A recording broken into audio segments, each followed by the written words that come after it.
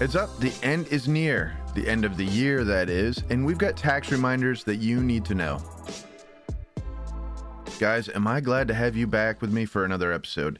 Not a minute too soon either, because the end of the year is closing in on us. I'm Eric Powers with Sky Blue Wealth, and I'm going to give you lots of heads up today about taxes and things that you can do to help make sure that you don't have to overpay when 2023 rolls around very soon. Before we dive into tax reminders, if you would, tap that follow button on your phone. That helps the show a ton. Thanks to all of those who have already subscribed. Major thanks.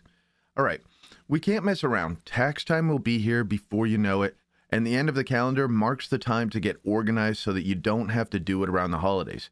Yeah, the holidays will cost you too. I mean, this year, let's say $300 turkeys, the way the food prices are going. So here we go. I'm going to get to several items, and anything that we don't cover deep enough, please contact me and we can talk about it. And some segments we want to hit harder in this upcoming show. The things we're going to cover are the widow's exemption, the widow's penalty, PayPal and Venmo being taxed, IRS enforcement changes and the fear thereof, and we'll look at how the Secure Act of 2019 could affect you and I in 2022 and 23. Also, I'll touch on how Social Security increases, although they are going up, are not keeping up with inflation as well. Not a tax issue, but definitely something to watch. We'll start with the widow's exemption. If you're a widow or a widower who lost a spouse during the past 2 years, you may qualify for certain tax breaks.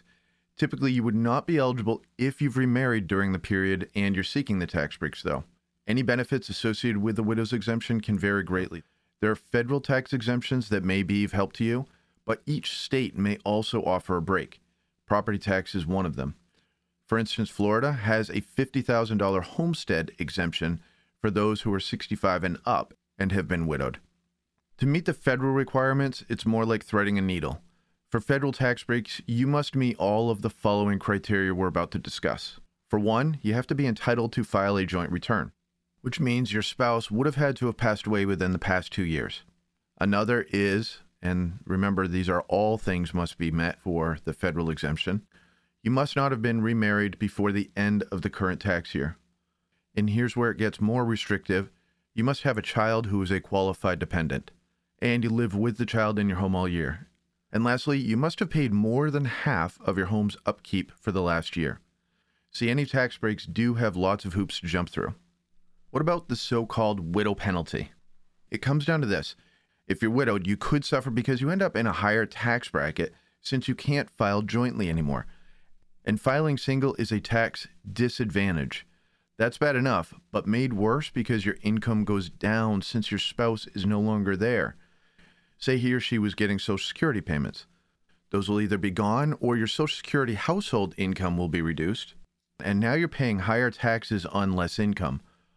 All you have to do is look at our blog post with 2023 updated tax brackets, which is linked in the show notes, to see how much single filers have to pay versus taxpayers who can file jointly.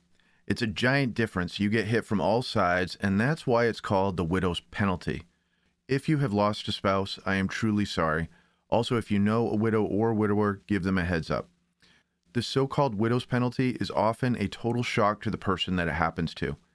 You can imagine that after dealing with a terrible loss, finances are often a secondary thought, and things get put off. Then a huge tax bill just adds to the pain. One tactic that some widowers are able to use is a partial Roth IRA conversion, but the timing has to be just right. There are lots of factors there, like the widow's age, for example, and what other income sources are available. Okay, so now let's pivot to PayPal and Venmo. Laws have been created to effectively tax electronic payments this year. In the past, you were still supposed to report income that came into you through PayPal or Venmo, but the new rule requires that these types of payment apps report directly to the IRS if you've received payments totaling more than $600. Not from one person or in one case, $600 for the entire year, no matter if you got $1 from 600 different people. So say you were selling on eBay or Etsy. In the past, you were expected to report your income, but the IRS didn't force those companies to file a 1099 for merely $600. As you can imagine, this new rule is going to cause a ton of extra pencil pushing for eBay, Etsy, freelance sites, and maybe crowdfunding sites like Kickstarter too. Now PayPal, which owns Venmo, could probably handle this extra administrative work. But think of the small businesses who have to send 1099s to several vendors and freelancers they use on rare occasions. Now, to extend this a little bit further out, think about all the young people who swap money back and forth on Venmo, paying for lunch or splitting gas or whatever. How is the IRS going to treat those transactions? Here's what an NBC article says. The tax reporting change only applies to charges for commercial goods and services, not personal charges to family and friends. But you guys know the IRS is a bureaucracy. They use a broad blade, so I can see this causing big problems for lots of Americans. Same with parents giving their teenagers gas money or allowance money like I do through Venmo. Or teens reimbursing their parents for paying for their auto insurance. It just appears this is going to lead to a mess. And the only tips that I've seen from 3 different CPAs is to label your transactions as gift when they're truly a gift, and label them as reimbursements when that's the case. Venmo and PayPal do have a memo section that allows you to do that, but what if the person paying you forgets? What if some payment apps don't have a way to leave that note? Furthermore, just because someone labels $500 in PayPal as a gift, is the Internal Revenue Service really going to accept that as true? Remember, these guys aren't big on the honor system. So guys, please get with your tax professional now and ask what to do if they're sending or receiving lots of PayPal or Venmo this year. You want to be ahead of this thing before you receive 1099s or have to issue them. And speaking of the IRS, let's cover more of those bases. So we know about the new funding that they'll receive, $80 billion, that's with a B, and we know how our politicians like to play both sides of things. One side tries to scare folks by leaving out details. The other side likes to play dumb like Elon Musk is the only one that's going to get audited. So let's just look at some of the facts. Yes, the IRS will be hiring a pile of new agents, but this is actually going to take place over several years, and it's not an overnight thing. Heck, they probably can't find any workers just like any other business at this point. But still, it's almost certain that more middle-class folks will have to deal with an audit. There's simply more middle-class people to go after. And get this, studies have shown nearly half the audits target the lowest earners. And this is according to Washington Times and other news outlets. Another report states that the Congressional Budget Office informed lawmakers that audits of taxpayers making under $400,000 account for about $20 billion in revenue to fund the Inflation Reduction Act. Now you can do the math in your head and imagine most taxpayers are in this range, so it's a no-brainer that they're going to be the ones keeping the agents busy for the next 10 years. And unfortunately, that's just one more cost to a taxpayer who's being examined in order to hire professionals to help them address these audits. But one funny note that I saw, some congressman posted a letter calling for decent Americans not to apply for these new IRS jobs. And there have been many motions to consider auditing all IRS workers, something I'd never heard of until this week. Apparently, there have been agents in the past who just didn't pay their fair share and went unpunished. Again, with any bureaucracy, it's not shocking. Moving on. So it should be clear that Social Security income is not keeping up with inflation, but neither could a cheetah, right? Let me pull the numbers on the 2023 versus 2022 Social Security benefits, and we'll see what we've got. There will be an 8.7% increase in Social Security for 2023.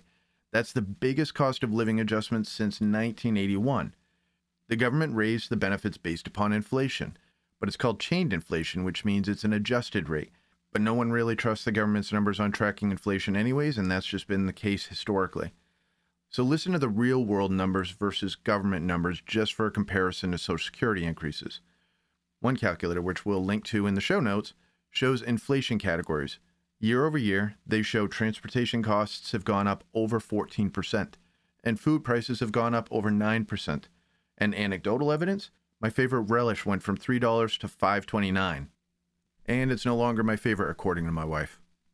Now let's look at what you need to watch for from the 2019 Secure Act. Most people agree that the act was a good thing at the time. A pretty good name helps. And it was voted in by a 417-3 margin. Experts said that it would help Americans better prepare for retirement. It led to small businesses having more options and incentives to offer employees IRAs. Plus, it pushed back the age at which retirement plan participants need to take required minimum distributions, also known as RMDs, from 70.5 to age 72, which allows folks to save longer, which is a good thing. However, it was a different story for non-spouse beneficiaries. Before the Secure Act, if you inherited an IRA or a 401k, you could leave it in the account for the rest of your life and draw on it as you wished. But now this law made it so that you're forced to withdraw that money before the 10 years is up. This is a problem if you inherited a hefty IRA in your 40s, which happened to a client of mine, which happened to also be his highest income earning decade. Thankfully, that year we also had the one-time option to be able to elect over his lifetime, but it is a true problem for many others whose tax rate could cause you to pay through the roof, since you can't leave the IRA untouched past the 10-year mark. And there's some fuzzy parts of this law, which is 125 pages long and a thrilling read, I'm sure. For one, it wasn't initially clear when the 10-year countdown started. Is it the end of the year or the date of death? The start of the date had to be interpreted after the bill was passed. This kind of interpretation is common for most tax bills, by the way. Plus, there are gray areas about how beneficiaries are defined. Disabilities come into play if the beneficiary is disabled. There's specifications about that, but they're still murky. Also, be aware that if the original account owner had already begun RMDs, then died, the beneficiary was required to continue taking those RMDs. Otherwise, they could leave the account untouched until year 10 and withdraw it all at once if they chose, which would be wise since that would allow optimal money growth. Remember, yearly withdrawals take the money out of the market and lose the steam of compounding. We're getting towards the end, so let's do a quick recap. Like I said, we'll probably circle back in future episodes to get a little deeper with some of the topics discussed, specifically related to planning ahead of losing a spouse to reduce your lifetime tax liability. Of course, you can always give me a call if you need answers now before the 2022 tax year ends at 860-368-0827. Again, 860-368-0827. Now for that quick recap. We talked about discussing PayPal and Venmo transactions with a tax professional before tax time. We broke down the widow's penalty and the widow's exemption.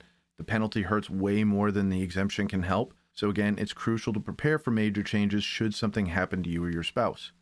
A plan in place can avert some of the financial pain that will come if you can no longer file jointly. We talked about the IRS ramping up enforcement, just another reason to keep your business and personal records organized.